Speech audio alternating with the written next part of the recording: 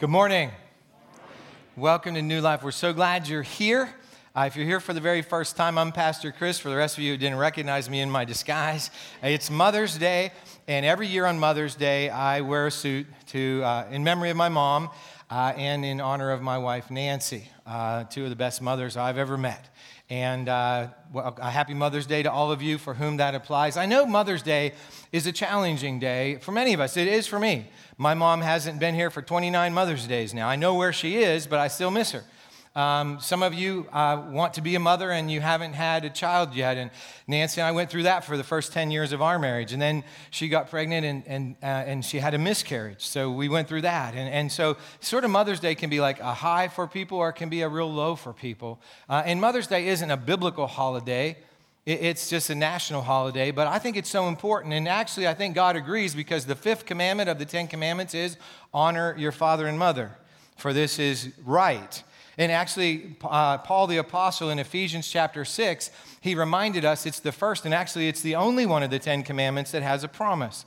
And the promise is if we honor our mom and our dad, we will live long in the land that God gives us. And so I do want to say happy Mother's Day to those of you for whom it applies. If your mom wasn't a great mom, we have the greatest Heavenly Father who is perfect in every way. And my mom was a wonderful mom, but Jesus and God the Father and the Holy Spirit are infinitely more loving than her. I can't imagine that, but it's true.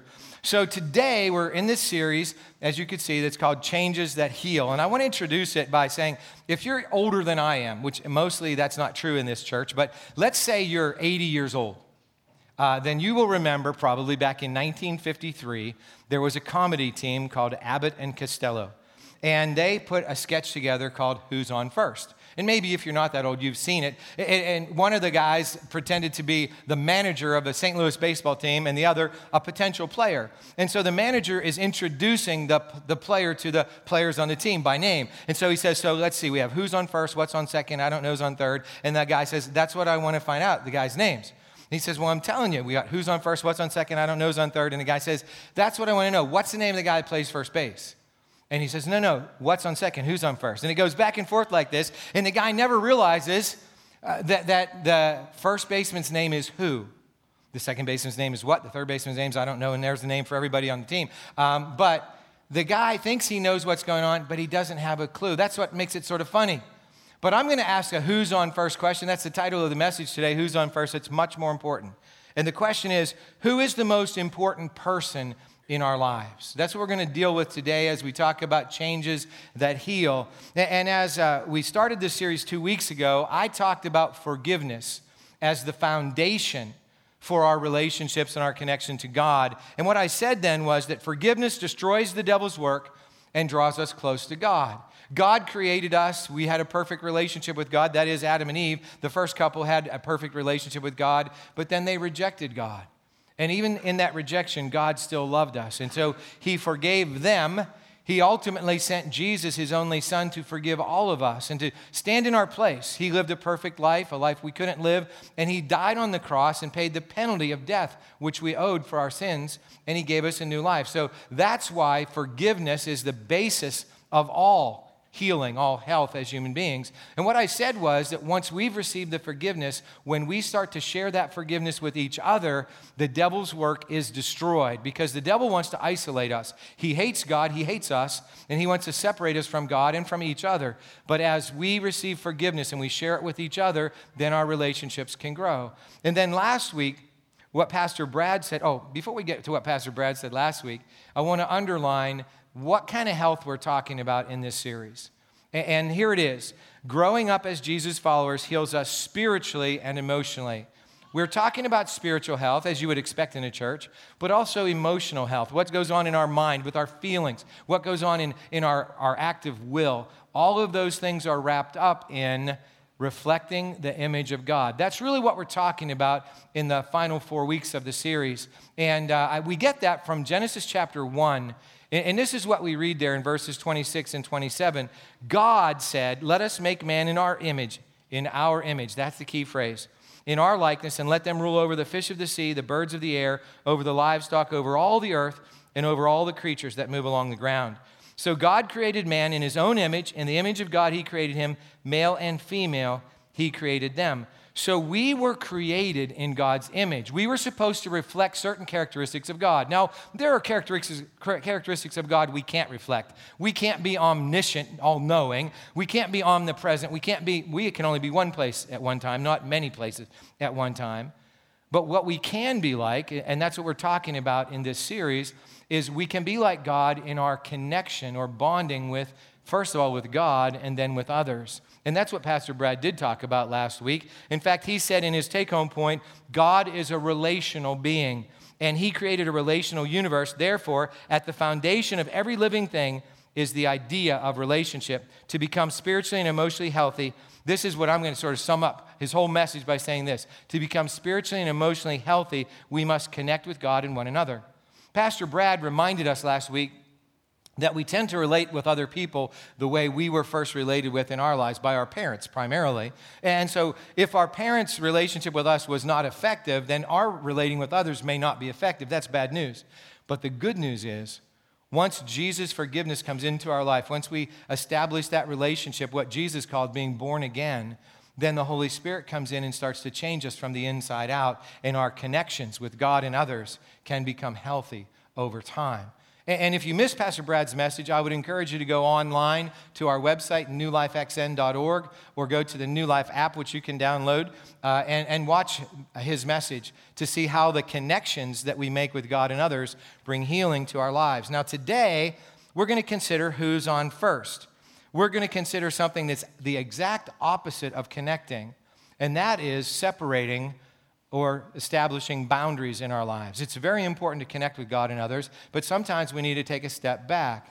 And so the take-home point today, and for those of you who are here for the first time or watching online for the first time, the take-home point is the one point that we make each week that we want to take home and pray about it and live it out in the power of the Spirit.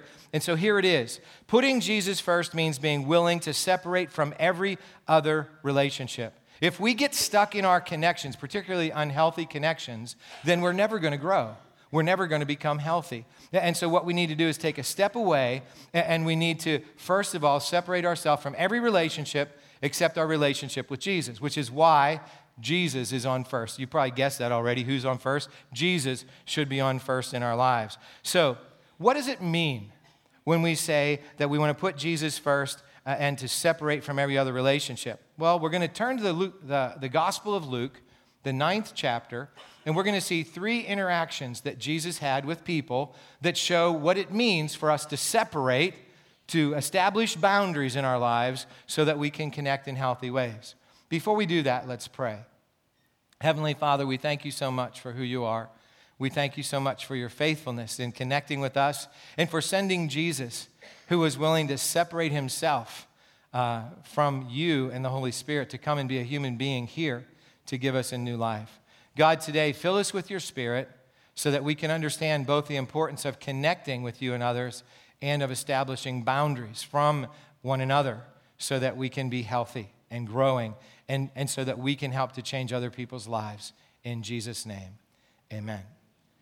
So, in Luke 9, verse 57, we read this. As they were walking along, and they is Jesus, his disciples, and the crowd that always seemed to be following Jesus, someone said to Jesus, I will follow you wherever you go.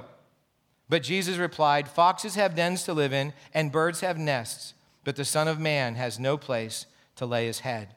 So what was the man saying to Jesus? He was saying, Jesus, I want to connect with you. In fact, I want to connect with you so much that I want to be with you every day. Wherever you go, I want to go. And if we were living in Jesus' day, wouldn't we want that? If I had the opportunity to live in Jesus' day, I would have wanted to have been one of those 12 disciples. I would have wanted to be there with him every moment. And so the man makes a reasonable request. Can I be with you always? Can I connect with you? But Jesus says, foxes have dens, birds have nests. I don't have a house. I don't have a place to live. Why would Jesus say that? Well, here's what happened. Jesus wanted the man to count the cost of separating himself from others. Jesus wanted to show the man the boundaries he would be establishing by saying, I'm a follower of Jesus. And Jesus, I don't know if you've ever thought about this, but the separation that took place when Jesus came to the earth. He was with God the Father and the Holy Spirit forever. Eternity passed to that moment when he left that situation in heaven to come to earth as a human being. And that separation meant a lot for him. Yes, God the Father was still with him. He spoke with him every day. Yes, the Holy Spirit was still in him. But there was a difference now. He was a separate entity, and he didn't have a home. He didn't have a place to live. Every night he had to rely on somebody's, goodness, really, for a place to stay. And so he was saying to the man, if you really want to follow me, you're going to be not just connecting with me, but you're going to be separating from your family. You're going to be leaving your home. You're going to be taking all of your abilities and you're going to be putting them to work for me. And in fact, what I'd like to do right now is look at 7 different boundary areas in our lives. There are probably many more, but these 7 are important ones that we need to establish so that we can separate from each other. And they are, number 1, the physical boundaries of body, home, and yard. I have a body, you have a body, and they separate us from each other. And that separation is God's plan. When I buy a home, you buy a home, let's say we're neighbors, okay? We have a boundary line, our yard, and so if you cross over to my yard, that's okay because I'm a good neighbor. But if you cross over to my yard and build a shed on my yard, then I might not be so happy, right? We might have a little bit of a problem because boundaries keep us separate. But if we don't, and that's the problem, is sometimes we mix up our connections in our boundaries. And that's what we're going to be talking about in this message. Last week, as Pastor Brad said, we need to connect with God and each other. But this week, what we're saying is, and sometimes we need to separate in the area of the physical, in the area of attitudes, feelings, behaviors, thoughts, abilities, and limits, and desires and choices. So the man who said he would follow Jesus anywhere wasn't considering those things, and Jesus wanted him to. Now, we can't take the time to say what was every single area of the man's life that was going to be impacted by Jesus. And we don't have the time to go through all 7 of those areas for each of our lives either. But I want to give just a specific example from the life of Nancy and me. Nancy's my wife, for those of you who don't know. When we decided that I was going to follow God's call in my life to become a pastor, what that meant for us was physically, we had to move from Western Pennsylvania first to the foreign nation of New Jersey. Okay, for 3 years. You're laughing, but if you ever lived there, I'm telling you the truth. It's not like here. So anyway, we weren't in Kansas or Pennsylvania anymore. But we lived there for 3 years. And when we did that, and then we moved to Ohio for 5 years before moving back here. And we've lived in 2 places here to follow Jesus. We physically had to move. Now, when we first did that, it caused some problems because Nancy and I, we missed our family. We had that connection with our family. We had never really been away from our families. And so now we're 6 hours away in New Jersey. And we didn't really want to do that, but that's what we had to do.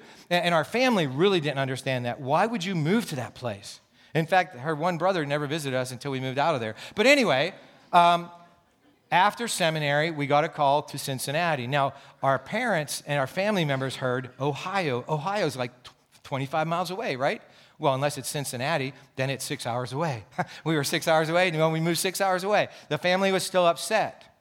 And so sometimes when we separate ourselves apart to do God's will in our lives, then our attitudes and our thoughts and our feelings and our physical location might not agree with our family members. And sometimes they actually try to make you feel guilty for that. Has that ever happened? Don't raise your hand, but I'm sure that's happened in your life where people try to make you feel guilty because of the changes that happen when we separate ourselves out for God's purpose. And depending on how healthy our connections to God and others is, then we'll find it easier or more difficult to separate from them to put Jesus first.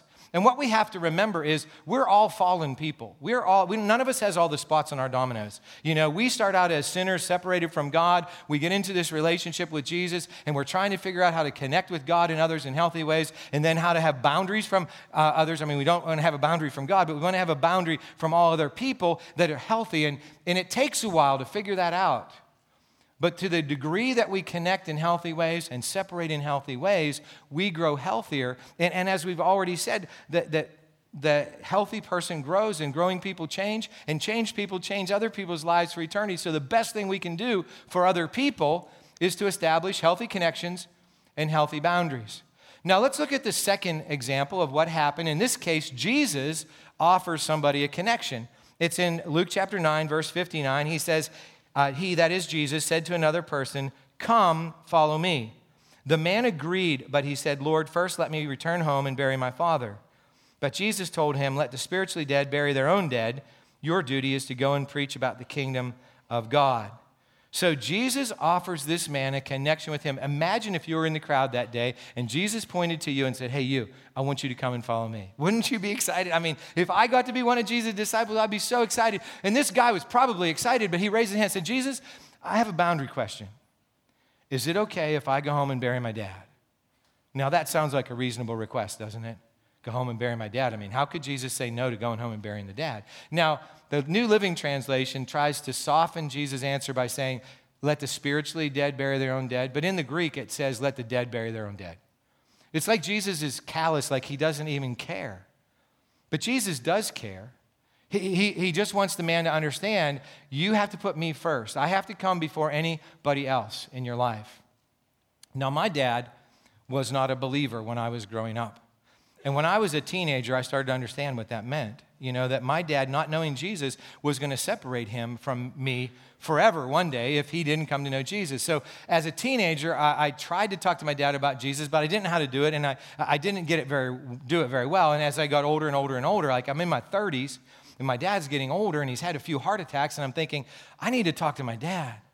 And I realized that because Jesus is first in my life, I can't worry about my connection to my dad, what it's going to do if I talk to him about Jesus. At the same time, I didn't want to break that connection, because then how am I going to talk to him about Jesus? So one day on his birthday, I sent a birthday card to him, and inside the birthday card, I wrote a note. And I said, Dad, thank you so much for teaching me how to work hard. Thank you so much for teaching me to tell the truth. Thank you so much for teaching me to do my best in everything that I do. And then I said, but you know, Dad, I have a concern. And the concern is one day, we're never going to see each other again. Because if you don't know Jesus when you die, you and I are going to be separated from each other forever. And that was what I did, you know, and I didn't know how he was going to take that or anything. But a couple weeks later, I called my mom on Sunday afternoon. I usually called her on Sunday afternoons. And I said, so what do you do today, Mom? And she said, well, after we went to church, your dad and I went out to lunch. I said, we? She said, yeah, for the last couple weeks since your dad got that birthday card, he's been going to church with me. I said, really? You know, and he didn't come to know Jesus right away. In fact, it was 6 years later until he came to know Jesus. But what I understood from that moment was my separation to Jesus came first in my life, even over my relationship with my dad, and Jesus expected me to be a witness to my dad. And sometimes it's harder to witness in our families than any other place. And what Jesus was saying when he said to the guy, you know, let the dead bury their own dead, I don't think the guy's dad was actually dead. I think the guy was making an excuse. He's like, my dad's like 60 and he's not going to be around much longer. I want to stick around with him until he dies. So Jesus, you know, really wanted that connection to be broken so that the prior connection with him would be in place. And here's something we learn from this. It's always easier to default to connection, even when our connections aren't healthy. So maybe we have a family that's all messed up, and most of us have families that are all messed up in their own ways, right? And so we have a family that's all messed up, and we're connected in these enmeshed kind of things, and we know that Jesus is calling us to step aside from that, but we want to stay connected. Because a known connection, even if it's dysfunctional, often seems better than breaking that and stepping out in faith and following Jesus. And we see that in an extreme example when somebody in a family will put up with physical or sexual abuse from a family member rather than break that connection because, again, it's not right and it's not good, but it's more comfortable than the thought of being alone. And so Jesus wants us to understand we have to separate from every other thing, put him first, and then we can step back into a relationship of connection. So then finally, Jesus asks another guy, do you want to follow me?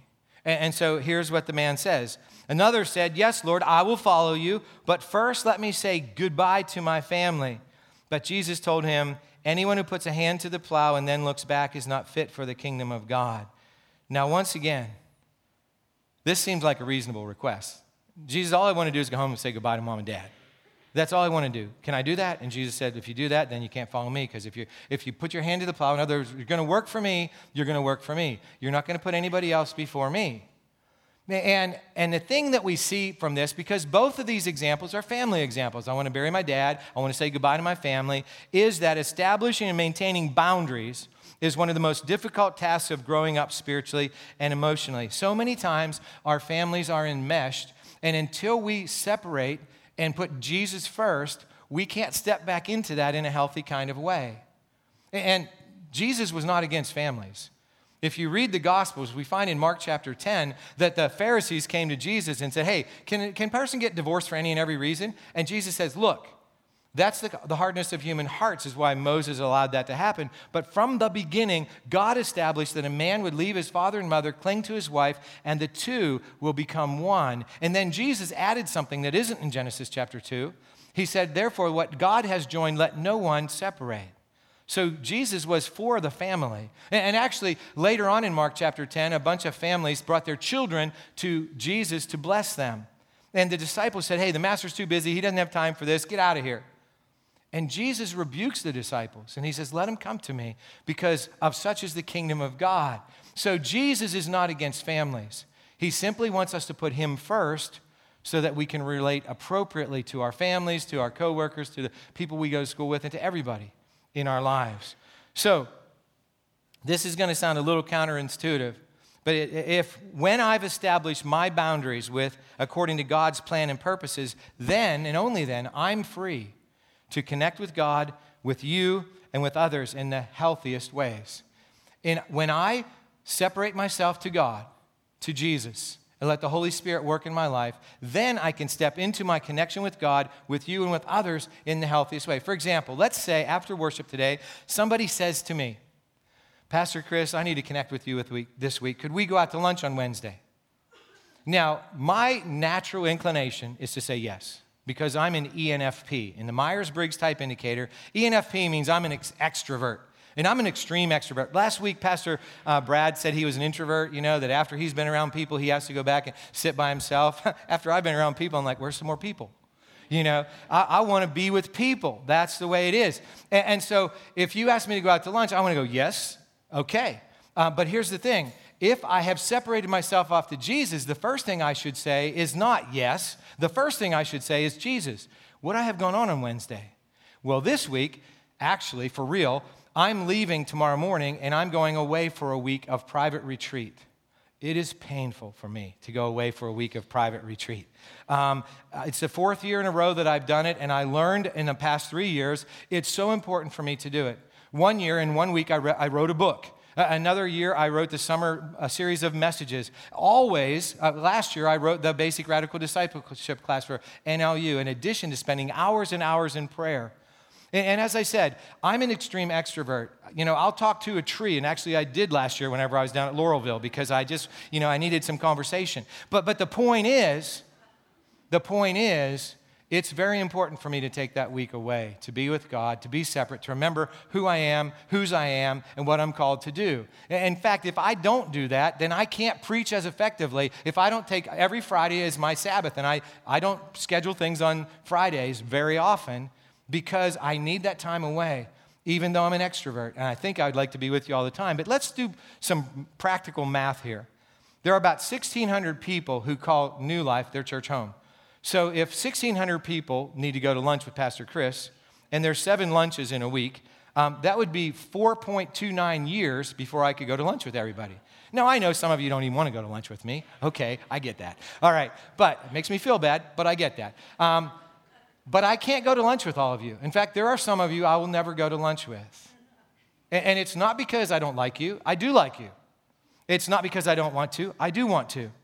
But matter of fact is, I cannot go to lunch with everybody because there's only 7 lunches a week and there's only so much time. And when Jesus said to the man, let the dead bury their own dead, it sounded hard. And when Jesus said, you need to come and work for me, don't worry about your family, it sounded hard. And if I say to you, I can't go to lunch with you. In fact, somebody said to me after the first service, okay, so next week you can't go to lunch with me, but what about the next week? And I said, all those lunches are already taken. What about the next week? When are you going to pencil me in? I don't know.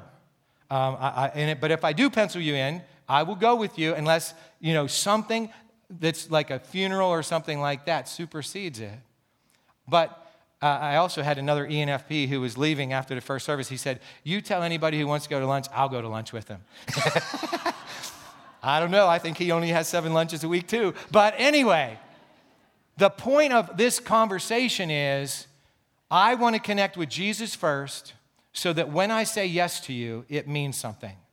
Because if I say yes to everybody, it doesn't mean anything. And the fact is, if I say yes to everybody, I'm going to disappoint a lot of people, because then I'm going to call you up and say, well, you know, I said yes, but now I'm saying no.